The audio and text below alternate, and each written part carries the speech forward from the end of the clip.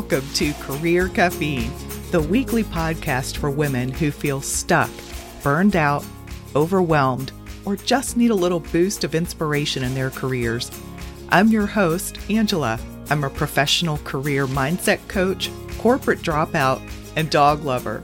Every Wednesday, I'll release a brand new episode and invite you to grab a cup of coffee or your favorite bevy of choice and listen in, where I'll share a little career wisdom, inspiration, advice, and real talk from my own career experiences as a district manager for more than 20 years working for world-class retail brands, and as a career mindset coach where I help women just like you who are on the career hamster wheel and are looking for a change.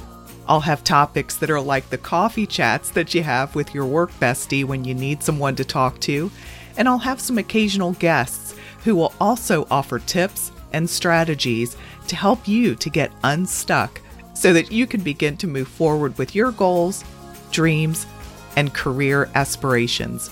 If you're interested in learning more about coaching and how I can help you to achieve your career goals, check out my website, angelanightcoaching.com, or drop me an email at angela@angelanightcoaching.com, and follow me here on the Career Caffeine podcast for free on Apple, Spotify, and everywhere your favorite podcasts are found. Welcome to episode number 1. Finding your why. I am so excited about today launching my dream career, Career Caffeine podcast. It's something that's been on my heart and on my mind for a really long time. I'm your host, Angela Knight. I live in a small town with my hubby and our 2 dogs in a home that we recently built on the coast.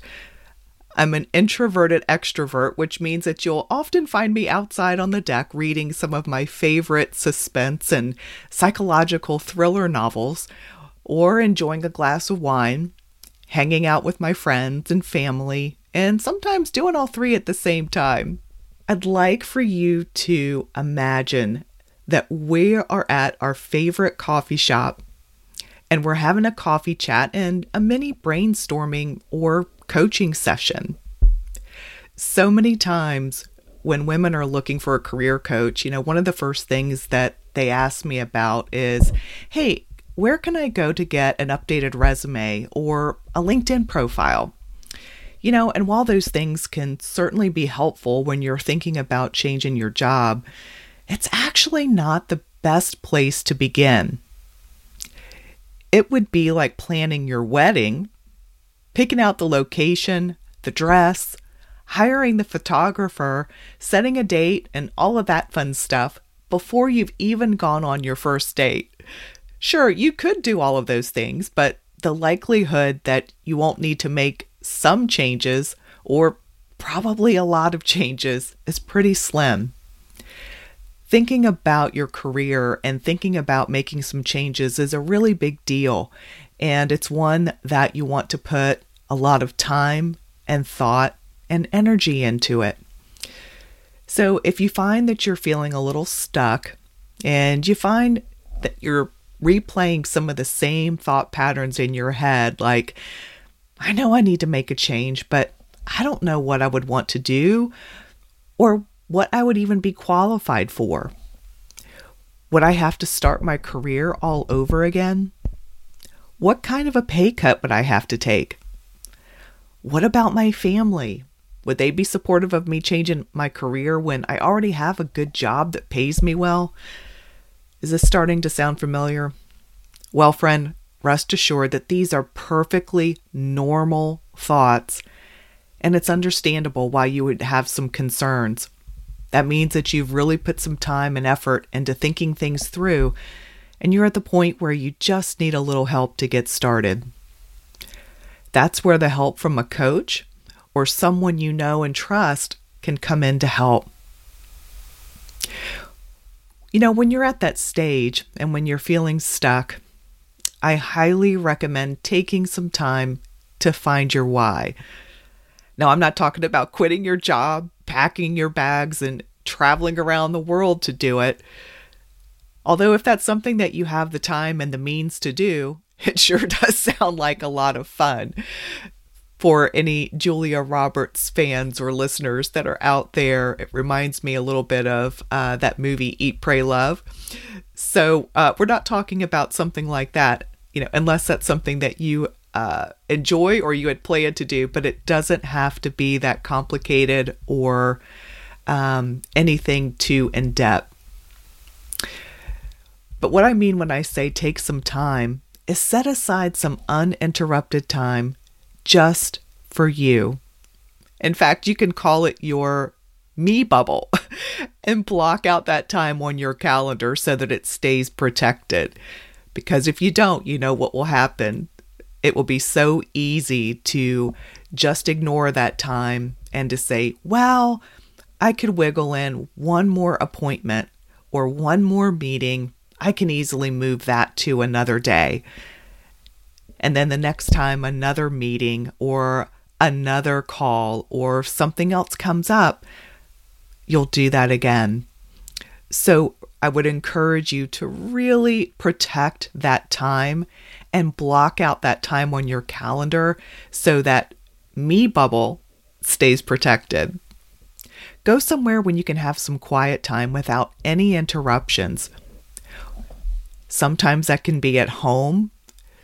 Sometimes it can be at your favorite happy place, whether it's a quiet spot that you like to go in the park, maybe on the beach, or for a quiet walk on a local trail.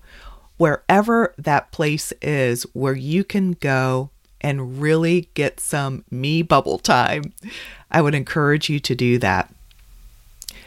And when you're there in your me bubble, here's a few questions that I want you to think about. Number 1, what are your top 5 deeply held core values? In other words, what are those core beliefs that you have that guide your behavior every day? Some examples of those are you have pride or care and concern for others, a sense of humor, fairness, integrity, curiosity, fun, don't forget about fun, commitment, and empathy. You get the idea. So I hope those gave you a few thought starters as you're thinking about what your top 5 values are. So once you figure those out, what I'd like for you to do is to write your top 5 down. And when you have that piece of paper with your top 5 values in front of you, I want you to think about how those values are currently reflecting in your life and in your work. So for example, if fun is in one of your top 5 values, where does fun show up in your job and in your life? Are there some things you can do to add even more fun into your work and in your life? And again, it doesn't have to be complicated. It could be something as simple as taking some time for an actual coffee break where you're stopping in your day and you're going to grab a cup of coffee. Or on your way home, you've scheduled a girlfriend date on the way home. Or maybe you've added some time to do something that you really love to do. Maybe you're picking up your favorite book. Maybe you are scheduling time to visit with a friend or a family member that you haven't seen in a while. Whatever fun means to you, it doesn't have to be complicated, and it doesn't mean that you have to turn your life upside down. It can be just the simplest of things. For me, some of the simple things that I've always done to add a little more fun in a small way, I have a office supply and stationery addiction. I would spend so much time and energy at the Paper Source and some of my other favorite stationery stores getting fun folders and pens and pencils. So those of you that are out there that also enjoy fun stationery and fun folders and fun pens, just to bring a little bit of that fun factor or a pick-me-up into your day. You guys will get it. But whatever that means for you, I hope that you are taking some time to add a little bit of fun into your work and into your life. The next question is, when you're looking at your top 5 values, which are those values that you're ignoring or you're not giving enough attention to? And I want you to circle those in red or whatever color highlighter or pen that you happen to have nearby. What are some things that aren't working very well for you in life and at work? What drains your energy? What keeps you up at night and causes you stress and anxiety? And how are those pain points connected to your values? Are you starting to see any similarities? The next question is one that you've probably heard before, and it's one that really is a great thought starter, even if you have done this exercise before. But what I'd like for you to do is think about, removing all of the restrictions. Pretend you had a magic wand and you could do anything that you wanted to do. It didn't matter about the money. It didn't matter about the benefits. Nothing else mattered other than what you really wanted to do. What is your heart's desire? So think back to your childhood when you were dreaming and when somebody asked you what you wanted to be when you grew up. What was your response? What did your heart just sing? And you knew without a shadow of a doubt, that's what you were going to be when you grew up. Now, granted, things have likely changed quite a bit since then, but when we're kids or when you're a child, we aren't restricted by limits that we've learned throughout our life experiences. So I want you to go there and with a child's perspective or point of view and really think about what you would love to do. And then immediately shut the thought down when you start to think, oh, that's impossible. I can't do that. That's not realistic. Maybe when you were a child, you wanted to be an astronaut or a ballerina or something that your heart and maybe logically you're saying, gosh, that's just not realistic. That's silly. I shouldn't even think about that. But what I want you to think about is the emotion and why you wanted to do that in the first place.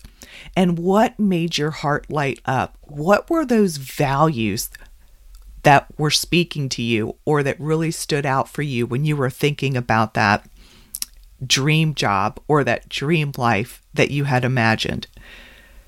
I'll go first. So for me, I wanted to be a veterinarian when I was a kid. And, the logical side of me now as an adult knows that that takes an awful lot of education, a lot of time, a lot of commitment, a lot of practice.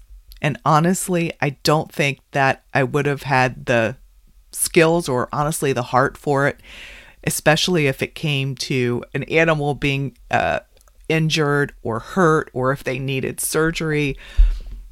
But the point is, I just loved animals and I still do.